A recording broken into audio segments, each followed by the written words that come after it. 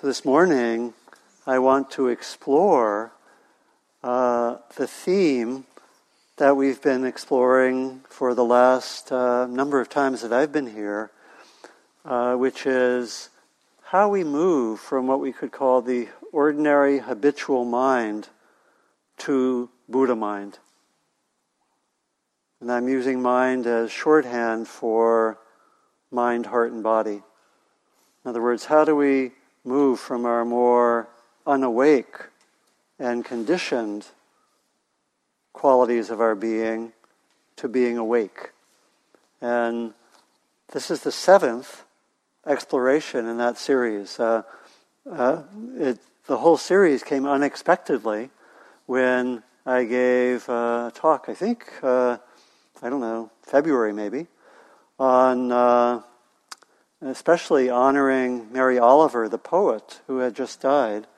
And I did a talk developed a talk based on the sense of the stages of spiritual development as I found in her poem, The Journey.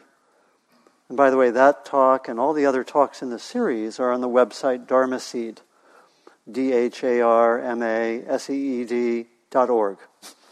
Okay. No talk these days is complete without at least one web reference. And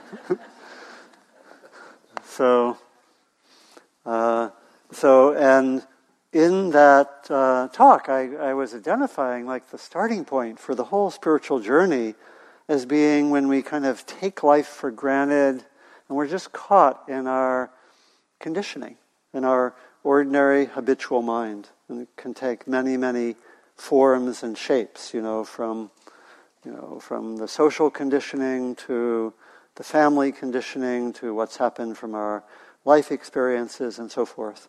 And so on the basis of that, I thought, well, it's really helpful to look at all the different parameters of what we can call our ordinary habitual mind. Because actually, even after we've, as it were, entered on the spiritual path, that ordinary habitual mind doesn't immediately leave. Have you noticed? It's still there, right? In many ways, even if maybe other more awake qualities are there as well. In fact, I was working with someone who, just in the last week or so, who was saying, one of my major issues is how do I hold together the fact that I have both a certain amount of awakeness, but I also have places where I'm not awake. And how do I actually hold those together? It's confusing, right? It's like, who am I? Right? And so forth. And so what the series is doing is really looking at a number of different parameters of the what I'm calling the ordinary habitual mind. Again, that's code for mind, body, heart, the way we live, behavior, and so forth. And we've looked so far at 3 of a list of 10 that I originally formulated. We're on the 4th of the 10. Okay? And the other 3 that we've looked at were something like ordinary habitual thinking, the way the thinking mind typically works. The second was having to do with the ordinary conditioning, both of the body and how we understand the body. A lot of it looking to conditioning to be disembodied or to be thinking all the time and so forth. And the last 2 times we've looked at the conditioning around what we sometimes call the heart, the emotional life, the capacity for kindness, care, and love. And we looked at that the last 2 times. And today, the theme I want to look at is the nature of the self, and particularly the ordinary habitual conditioning to think that we are separate, independent, and permanent, even when we know better. Right? And it's going to be looking into this actually very mysterious topic called the self. One of the most confusing and complicated areas of practice and of life. Who am I? Right? There's a poem by Rumi, which the Sufi poet whom I like to quote sometimes, and he has, I think it's the poem called The Tavern, which is a beautiful poem. And he says, I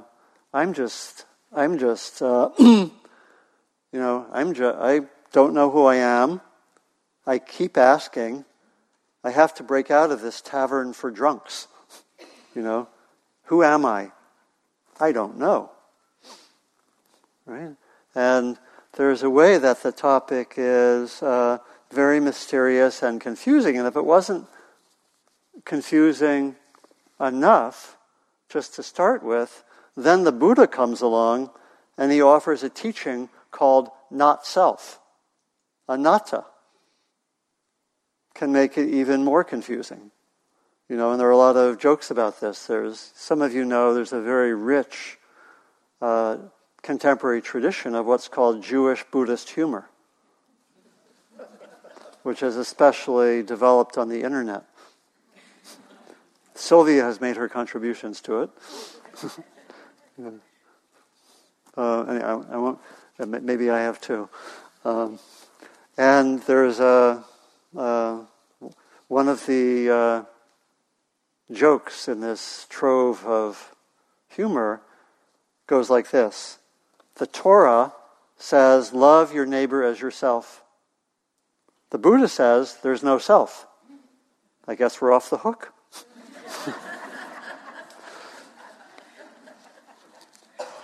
Right, and I've talked sometimes about how this is a confusing area, but I remember hearing a story of a young man who went to a meditation retreat, was told there was no self, and immediately left the retreat, saying, if there's no self, what's the point?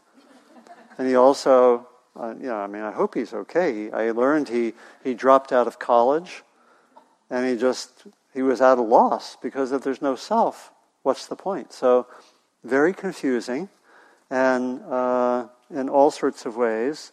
It's confusing. You find text in which the Buddha, a very famous text, the Buddha is talking to a wandering yogi who comes up and asks him, is there a self?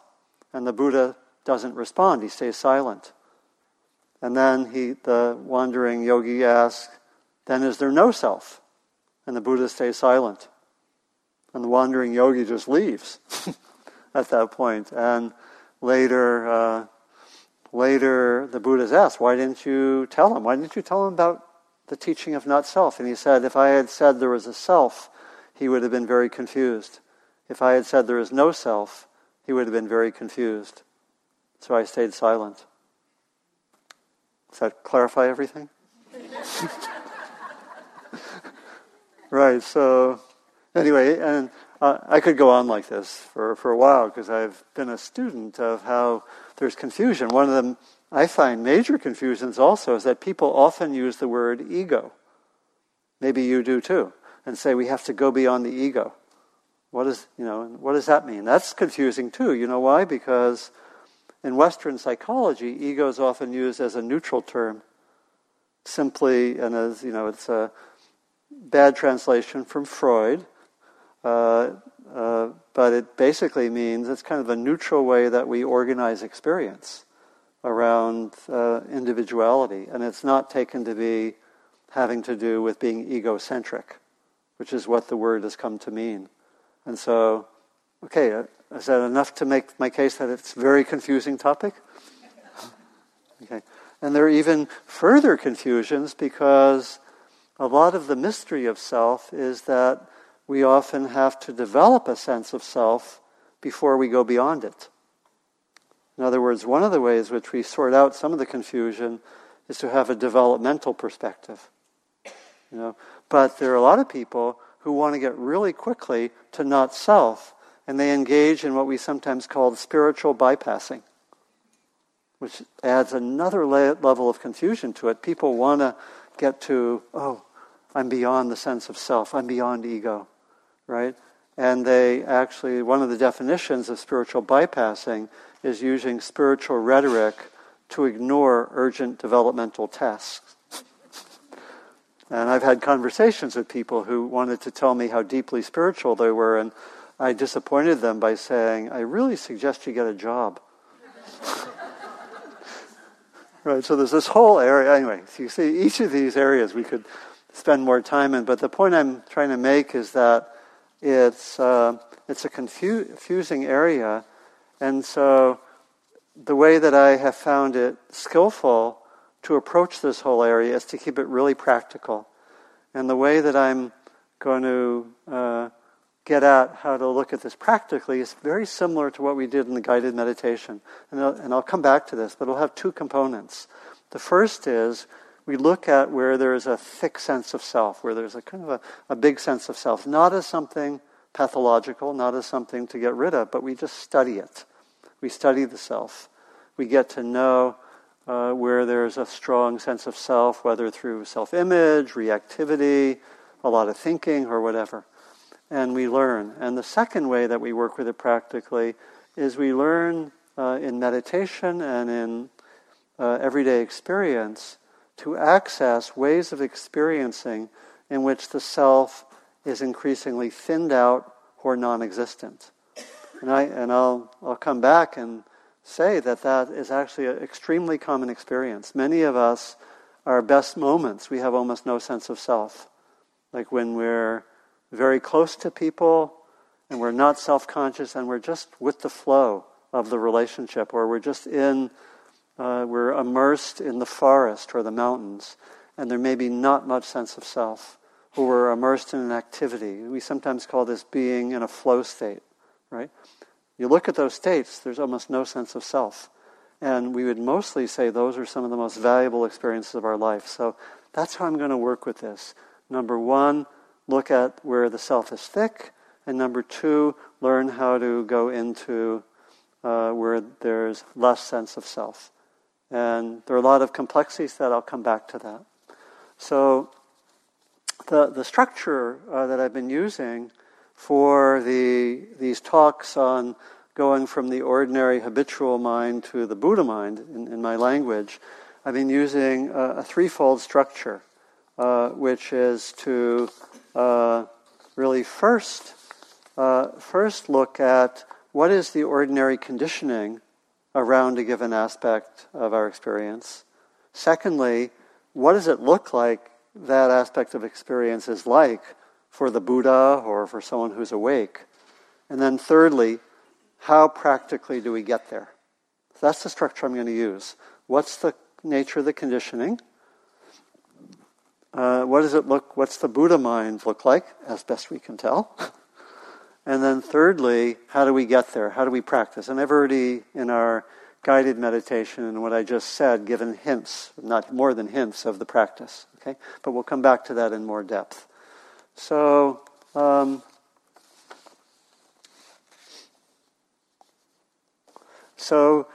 Buddha, when he was talking about the self being an issue, particularly focused on how, and this was referring to the sense of self in the India, what we now call the India of his time, and he was questioning the sense of self as permanent, independent, and separate, right? And all of this goes into a significant part of our experience. So that's what he was saying. So we could ask, why is there a problem about thinking that we're separate? Why is there a problem about thinking that we're permanent? Why is there a problem about thinking that we're independent? You know, what's the problem? Isn't that just how things are? Anyone think about your response? Why might that be an issue? Anyone have any initial response? Maybe just in a phrase. What? No connection. Loss of connection, right? We could use the mic, so that'd be great. No connection, that we're independent, we're, just caught up in our own world, right? And not connecting with others, or there's that tendency at least. What else might be a problem about this sense of a very separate self? Yeah. That's a lot. That it could be it's an illusion of the mind. Yeah, that it's a kind of an illusion, and I'll come back to that. I'll also use the word construction. Sometimes a useful construction, but it's not, the Buddha will say it's not actually how things are. Again, we don't see that so easily, but we'll come back to that. But yeah, let's use the mic. Would that make it a delusion then? Yeah, it's a kind of delusion, the Buddha would say. Sometimes a useful construction, and that's where it gets complicated, right? That's where we might go to the complicated sense of you have to have a self before you go beyond the self. Right? Okay, please. Okay. Well, I think it would lead to more divisiveness, everybody out for themselves as opposed to working together. Yeah. For the greater it would lead good. To being divisiveness, to a sense of separateness. We can see how that sense of separation is linked to any number of social issues, right? You can point to most any social issue and we can see some roots in a sense of difference or separation or what sometimes is called othering. This person or this group is other than me or other than my group. In the back, please.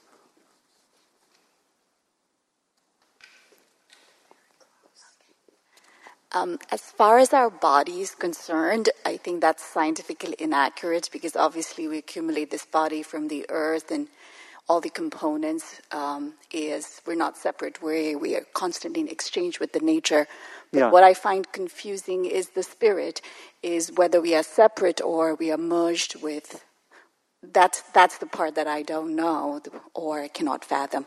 Yeah, which I find very confusing. Two interesting points. One is that if we look at our bodies, for example, as part of what we call nature, we can see that there's a continual flow of elements, of causes and conditions, and that,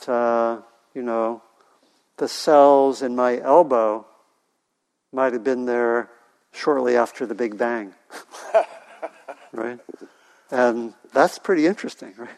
And that means that we actually might not see things accurately, and that even that natural science might help us. And then the second one was whether we see ourselves as separate and we actually ignore what we sometimes call spirit. It's not so much Buddhist language, but I'll come back to something like that we ignore the depths of our being, which we could call spirit or awakening, and that sense of separateness doesn't make sense of that, or it's cut off from that. Yeah, I'm going to take a few more. Yeah. You use the descriptor permanent. Yeah. That occurs to me as a word that has little meaning except for to describe a thing that doesn't exist. Yeah, that if we think ourselves permanent, again, intellectually, this is sometimes manifest in an exercise I occasionally do. I don't know if we should do it here, but I sometimes ask people, how many of you think you will die? And hands, and when I do that, they're typically less than 50%. And hands go up slowly, right? So what is that about? And so there's that's interesting, right? That we, on one level we know that we're not permanent, but on another level we don't believe it. Right? So it's interesting. It's again, I'll come back to that. It's one of the reasons why death and dying is a powerful area to explore. Maybe I'll do two more. Yeah. Yeah, so I would say that when we feel separated, a big sense of loneliness settles in. That also leads to the ego taking over. So when there's, a lot of ego and loneliness, it just feels like it's the source of suffering, right? So the more separated we feel, people suffer more, I think. It can be, if we have a sense of separateness, it can be connected with a lot of suffering. Loneliness, probably we'd find something like that in a lot of forms of depression, right, or despair, that those could be connected with a certain sense of self that's got very strong. Right? Maybe one more, if there is anyone. Okay, I see 2 hands went up at the same time. I'm going to call that a tie, and give room for both, and then we'll come back. Yeah. I've given a lot of thought over time to human nature. Yeah. Hear about human nature, and it's come to me that it's actually used to mask the things that we do that are not good for us. Yeah. For instance, if we feel a part of, we would generally feel either greater than or less than. Yeah. And I don't find either one a comfortable place to be. I think that we're so much better off when we're a part of and one of. Yeah. And so, people would say it's human nature to do that, but you know, really, maybe we say human unity conditioning is important. So that separateness, in reality, it doesn't wash. Yeah. Thank you. One point I'll take from that especially is that when we have that sense of separation, there's very strong tendencies to think, I'm better than, or I'm worse than. Right? Very strong. The passage where the Buddha says, actually, even to think I'm the same, equal to, is a problem as well.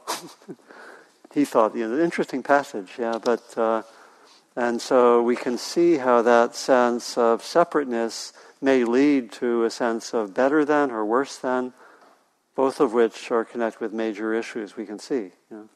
Please. Don, just leading on what you said there, the separateness in self can, I think, lead to the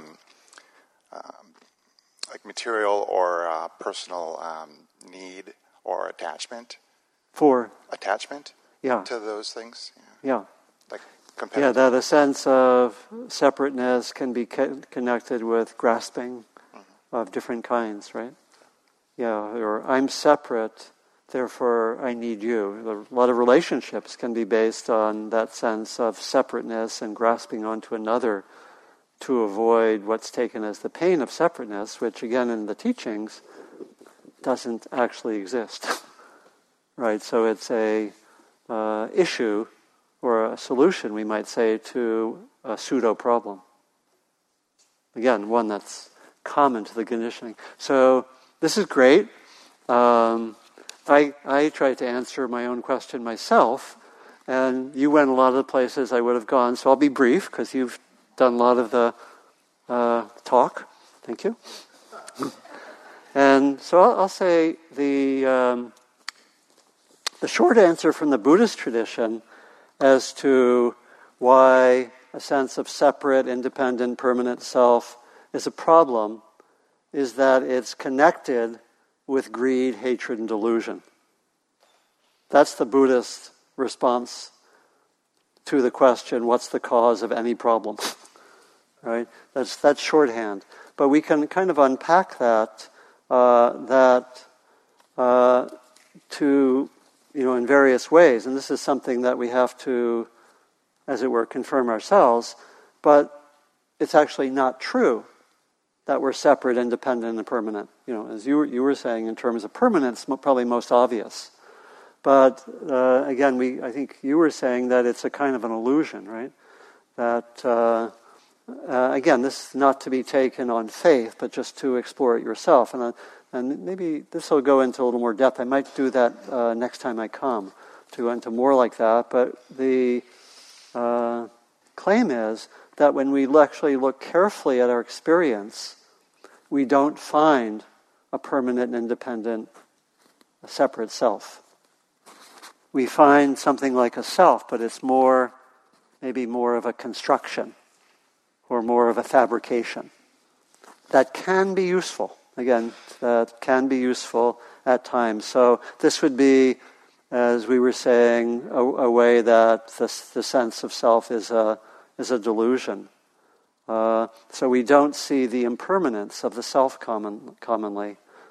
We don't see the constructed nature of the self. The way that our sense of self was, in a way, the product of all sorts of upbringing, social norms, social conditioning, and it has a certain value, but it's a kind of construction. And this is what a lot of contemporary psychology would say exactly the same thing. There's even a branch of contemporary psychology, probably as many of you know, that's called constructivist psychology, really looking into the way the self is constructed. Second major reason, I started with delusion. Believing in a separate self leads to all sorts of reactivity, to grasping after what is pleasant for the supposed self and unpleasant for the supposed self, pushing that away. And that can manifest in all sorts of phenomena, being judgmental of self, of others, fear, various forms of aversion, pushing away. We want to, and then grasping after what we think affirms the self. Again, this is complicated, so I'm going to try to go into a little more depth on that. We can look at that also in the discussion. Because, as I'm going to say, a useful way to look at the sense of self is to have a developmental sense where it's actually skillful to have a certain sense of self and have that be there intact, but then at a certain point we start going beyond that. That makes it complicated, right? And I'll come back to that. So another reason why that's connected with what we looked at last two times is that often the strong sense of self can block love, can block care, can block some of our depths. And again, we'll come to this in a moment, but I would say that most of our most deep experiences, connecting with another person, with the natural world, being immersed in our own activity, you look at them carefully, there's not much sense of self. And often there's no sense of self. When we really are in the depths of those experiences. There's a text that I wanted to share with you briefly, which is a powerful one. This is a Tibetan text called, and I'll read a passage from it. It's called the Prayer of Kuntuzampo.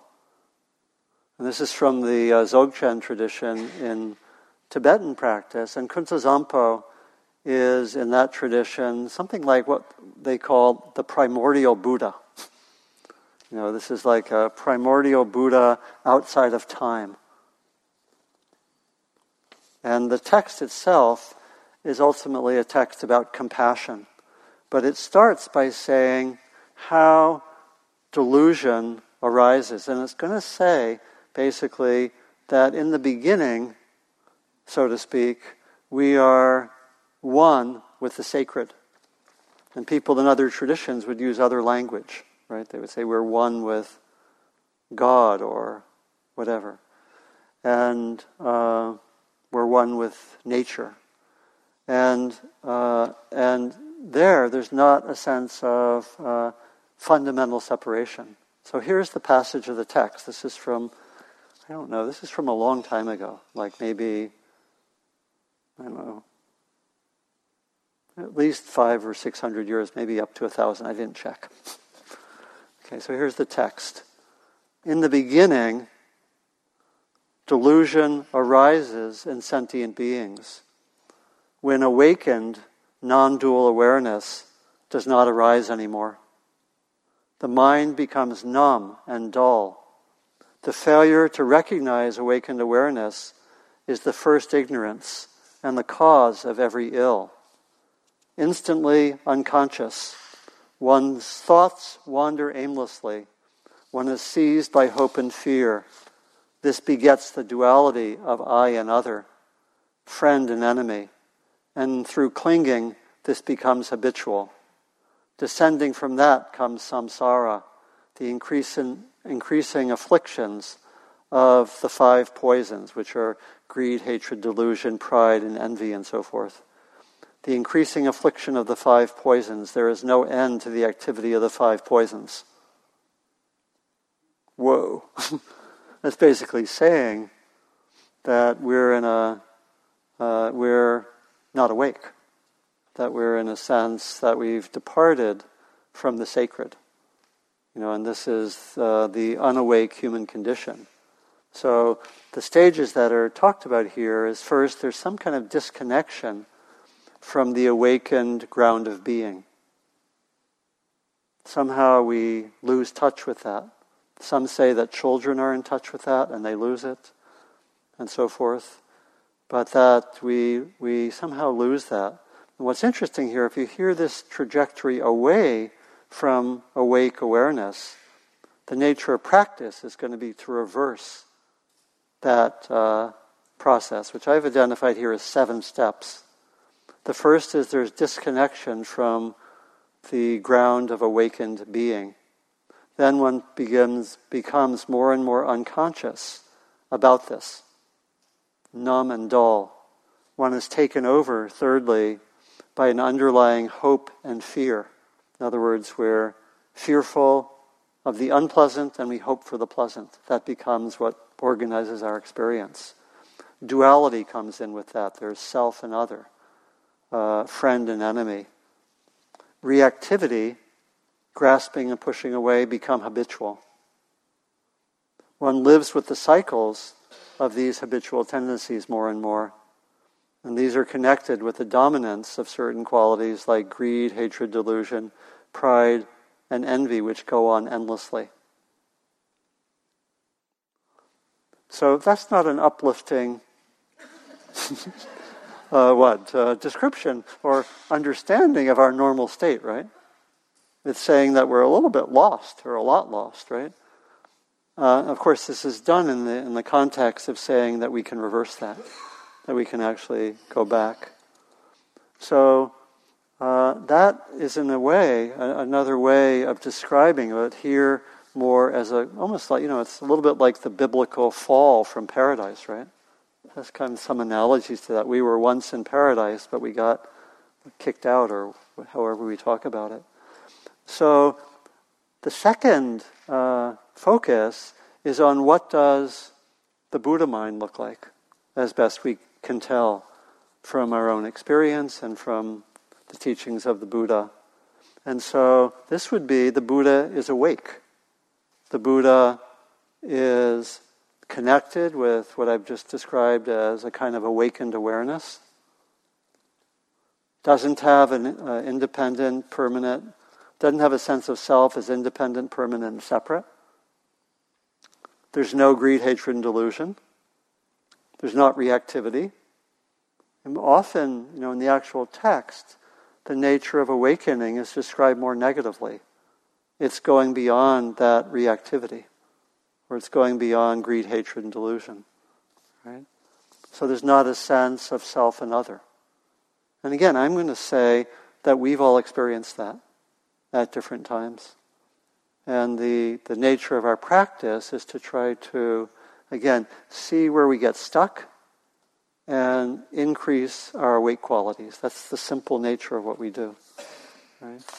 So more positively, we could say that the Buddha has a profound sense of interdependence and of being connected with all beings and of having that link be through love and wisdom.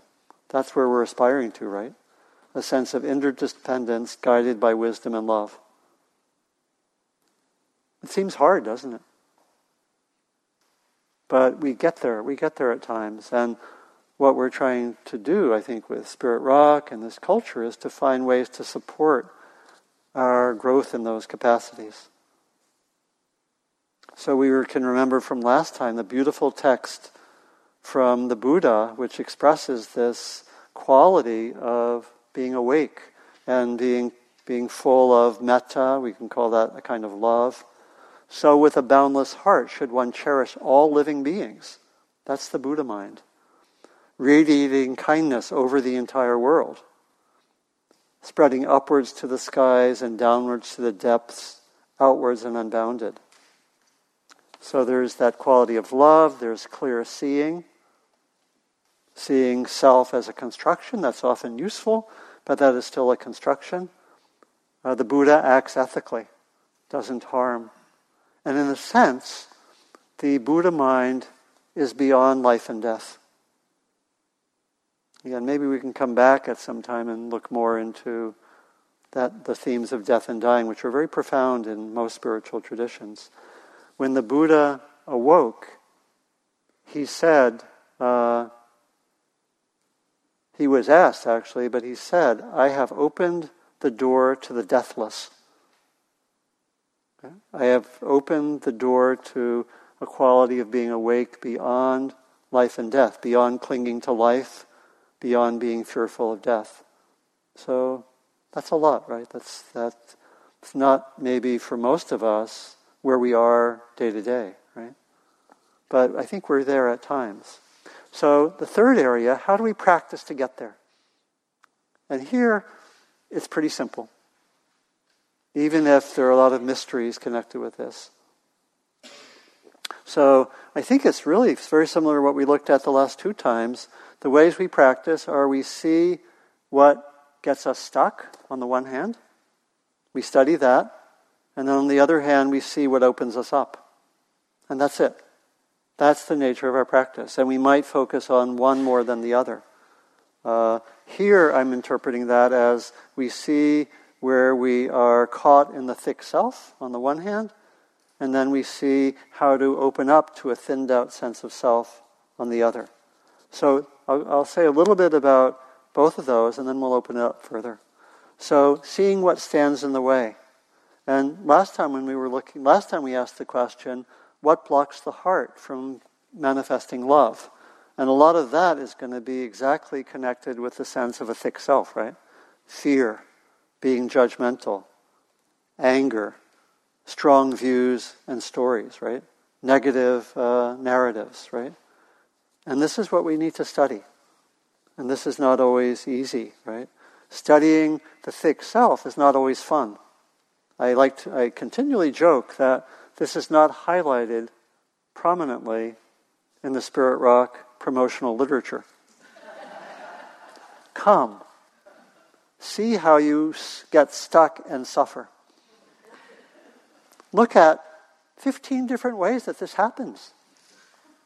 And pay us for that. Right? But it's actually a big part of what we do.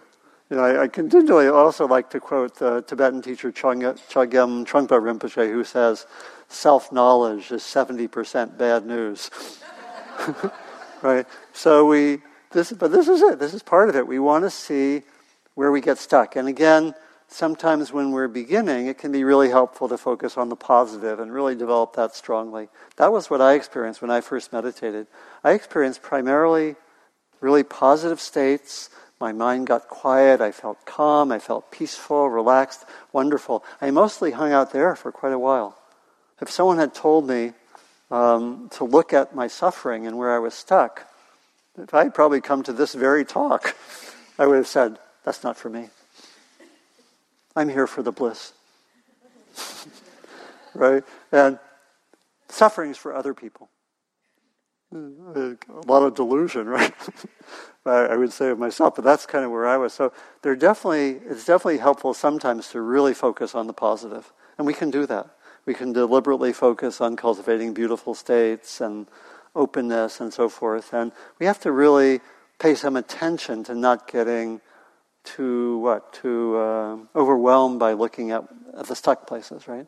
It's really important to have that balance. And if we've looked too much at the difficulties, it's really good sometimes just to not look there, focus on the positive, do that for a year or two, and then come back, or a month or two, or whatever, right? So we can look at that thick self as it manifests in reactivity, grasping, pushing away through being judgmental, aversion, all these sorts of things. Self-image, self-consciousness. I'm in a situation I get really self-conscious, pretty big sense of self.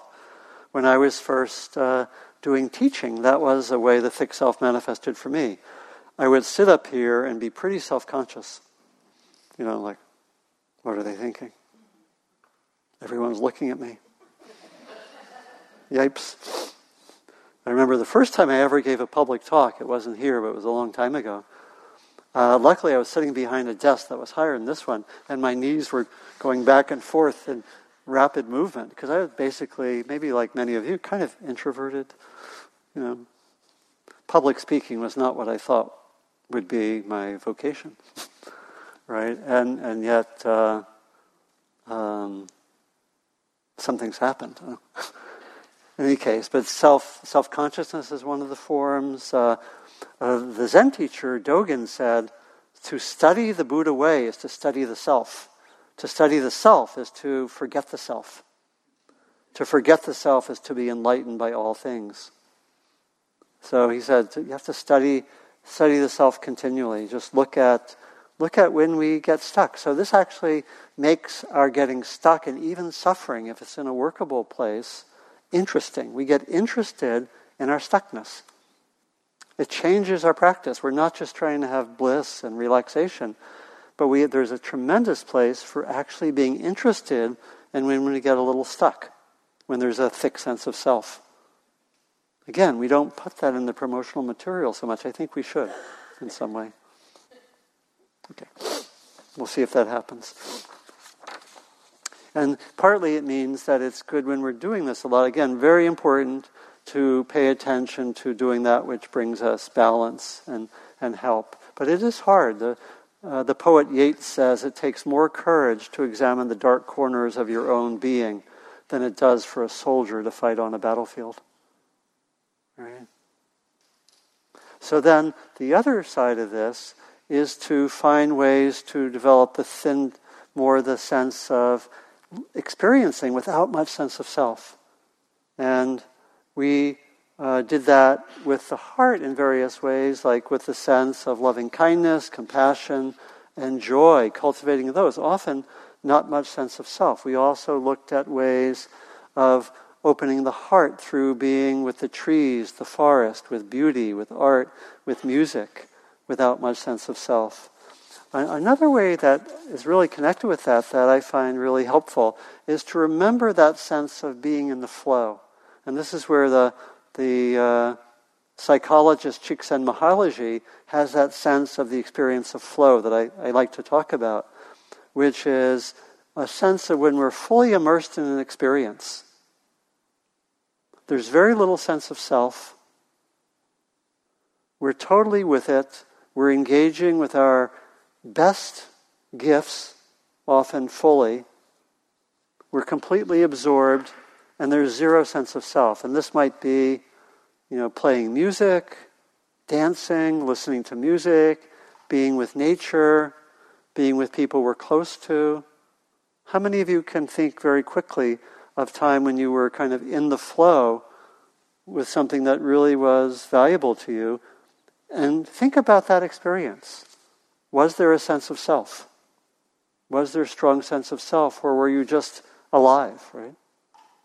And so that's one of the ways that we can develop this exploration. We can really cultivate more that sense of being in the flow. And we can do that both in daily life and in meditation. So I would say, when you're in those experiences, appreciate it and see if you can look at the nature of the experience. You can bring more of your experiences into being flow experiences.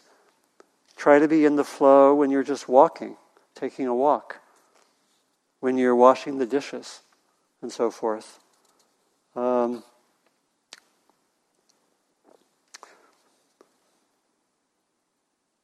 Picasso said that his art was like a way of going into that. He didn't use the word flow, but he says, to draw, you must close your eyes and sing. It takes a very long time to become young. In other words, what we do in the flow states is we go beyond that construction of the self. Again, important for some reasons. And we find this in sports a lot. the sense of the flow. They have a phrase for it in sports called being in the zone. And you can see that if you watch very skilled athletes. And then in a meditative way, I'll just be brief here, in a meditative way, we can also do this by trying to be with the flow of experience as much as possible without bringing a sense of self. Let me just be with a body sensation, a thought. Much like that metaphor of the river. We're just watching the river. It's in front of us. We notice this, we notice this, we notice this. Increasingly without commentary, without pushing away anything. We notice, oh, that's unpleasant, but we don't make a self out of it, right? That's a little unpleasant. Just notice it, but we don't react.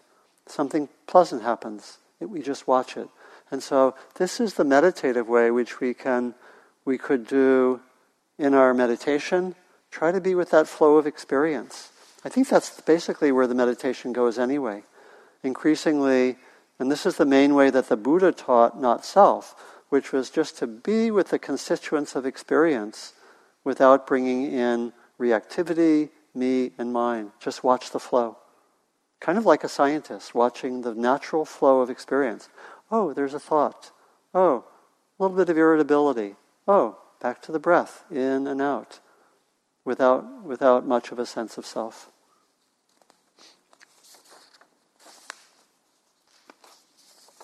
So maybe I'll finish.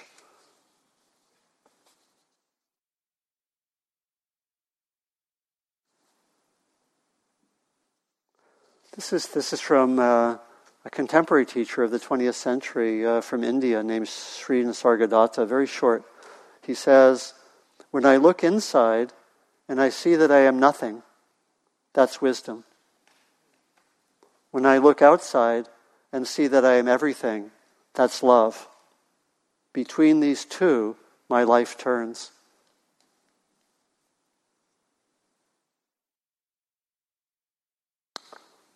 So we're in training. Right? If you came here, we're in training. It's not a quick path for most of us.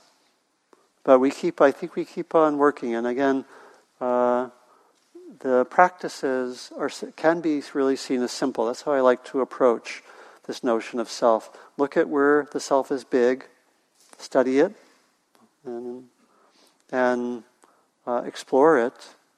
Sometimes when the self is big, it's because there's a wound, and we need to heal it. Sometimes it's something we can let go of. So that's some complexities, which I'll go into more next time. See where the self is big, look at it, and then see if you can live at times from a sense of a thinned out self when you're in the flow, when you're meditating, and explore those states and appreciate them. And you're already doing that a lot every day. We're just not noticing them or appreciating them, I think. So that's the guidance. Okay. Thank you. And we have time for questions or comments, reflections. Maybe talking about even what you experienced in the meditation. Yeah, and we'll wait for the mic. We have one maybe in the center here, and then on my left could be next. Yeah. At the risk of maybe drawing you down a bird walk, earlier you mentioned the biblical reference to the fall from paradise. Yeah. And just for me personally, being raised in Christian background, basically, a little closer. And a lot of getting stuck in that and trying to find the good in all that bad in that heritage. So would you think of that analogy or metaphor with the fall from paradise on an individual or perhaps a collective nature of self versus non-self? I mean the biblical story of paradise? Yeah. Gosh, I'm not a biblical scholar. Well, how would I... I guess my question is if, and maybe we don't want to bring it up here, but if all the dangers and bad stuff around that literal interpretation that is so prevalent in society, if it was more just the the fall is actually an awareness of self and duality. Yeah. Is that kind of what you're leading to? Yeah, I raised it because it has some similarity to the Tibetan text that I read, and which is very clearly saying that there's a way that we are to use, hopefully with not too much risk, Christian language, that we are, or biblical language I should say, that we are in a fallen state. I think that I don't use that language typically. I mean, in the Buddhist tradition, we would say we are not awake, or we're not fully awake. I would say we're all partly awake and partly asleep, which to me is maybe a more skillful way to use the language. But the positive aspect of that teaching is that our deep nature is awake. It's like we don't have to go somewhere else than right here. And we don't have to construct awakening. Typically, awakening is more understood as uncovering our eyes, or it's more saying getting in touch with something which is already there. That's usually what the teaching is. And so that's more hopeful and positive. And so I think it is, so that's more how I would want to phrase it than we're in a fallen state. I would say we're not awake, we're asleep in certain ways, but we're also awakening. And there's a complicated way, that I tend also to have a more evolutionary view of human development. So that complicates things, but so I think that there's a possibility not just of individual awakening, but also of collective awakening. Yeah. Thank you. Thanks. I think the main point is that and this is really the core teaching of the Buddha, that everyone has in one's own being the capacity for awakening. It's not foreign. It's right there, and somehow we aren't there. And again, sometimes people come to meditation retreats and they have memories of touching deeper states as children. It's interesting. It sometimes happens because that is sometimes possible. Yeah. You mentioned that sometimes construction of the self can be useful. Yeah. And I'm wondering if you can talk a little bit about that. Yeah. It's a really important point that I've just mentioned but not really explained, and it's worthy of a much fuller explanation, which I think I will do next time. There's a quotation I like. This is from Thanissaro Bhikkhu, who is a very respected Buddhist monk and scholar originally from the U.S. And he actually gives a developmental sense of the self in which the self is useful in many, many ways. This is what he says.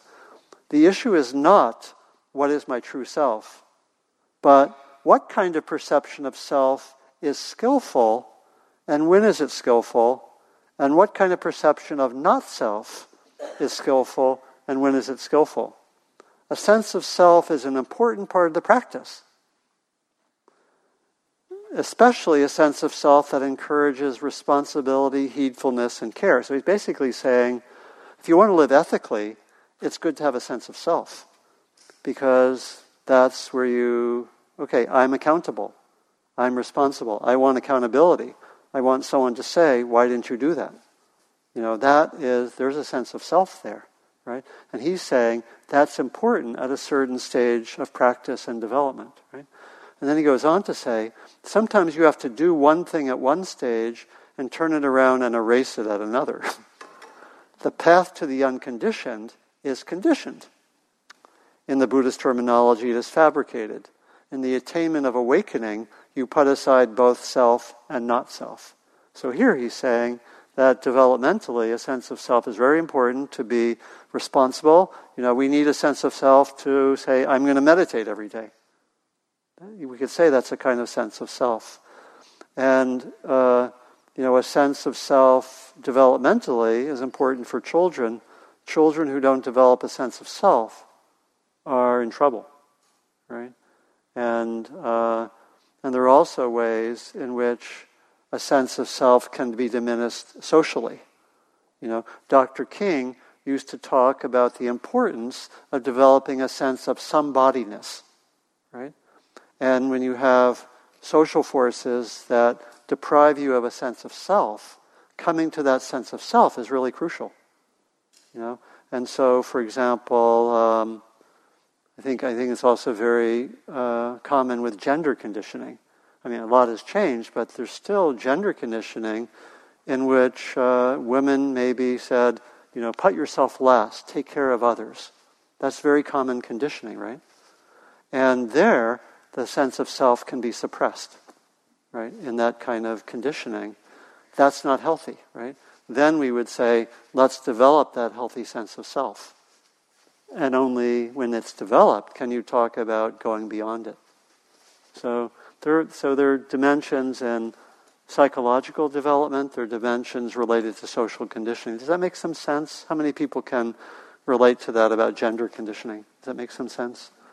If you get conditioning all the time, your needs are not so important, take care of others, right? You get that conditioning over and over, then that's going to suppress a sense of a healthy sense of self. Right?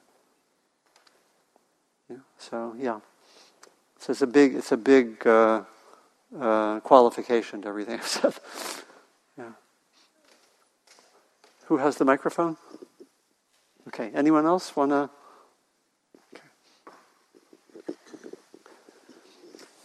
So on the way up, I live in the East Bay, and it's a lot of traffic to drive through. So I was listening to I was listening to an audio book, and it happened to be Shantideva, and the part that sort of connects to this is at one point he says that you need this is, believe me, paraphrasing at the very best, but you need a sense of self to perform selfless acts to achieve merit and help others.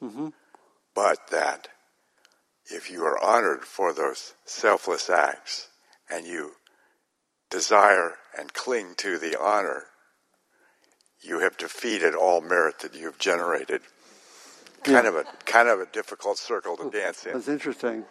Interesting paradoxes. Yeah. I think that initially one might need a sense of self, maybe it might come in, but I imagine in very highly developed beings there may not be much sense of self, and they're being selfless. Or maybe think of yourself at your best moments of helping others, right? Was there much sense of self? But what I especially like is the humorous dimension of taking credit for being selfless.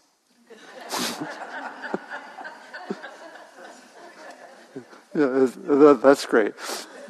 I think anytime we have humor and paradox, we're probably in a good place. Right? As I was thinking of when I was meditating, remember once one of my teachers said, "I want you to be aware, but don't do anything. Don't meditate." And I loved it. And at a certain point, I remember, I wasn't doing any formal meditation, but I was very present. And at a certain point, I said, "I'm doing non-doing really well."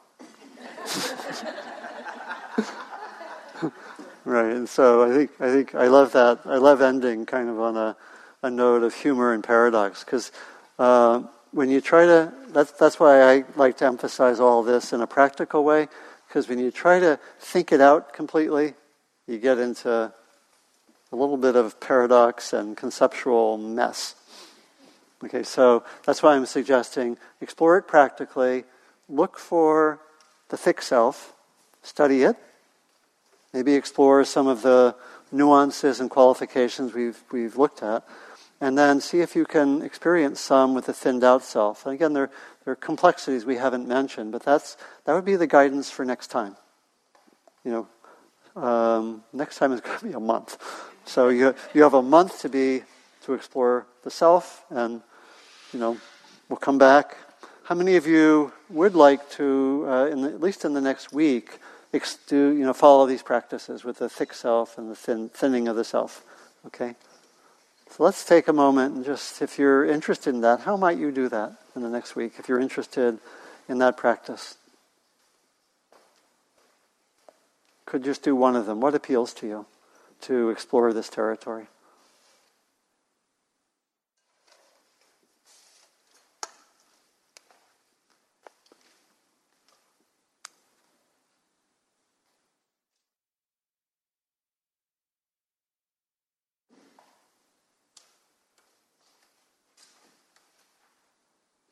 And we finish by recognizing that we practice both for ourselves and for others, ultimately for all beings, which includes us, both in the ordinary way and in a non-ordinary way.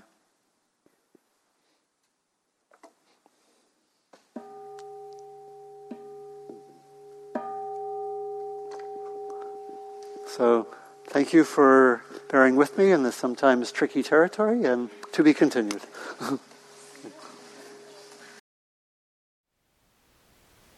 Thank you for listening. To learn how you can support the teachers and Dharma Seed, please visit dharmaseed.org/donate.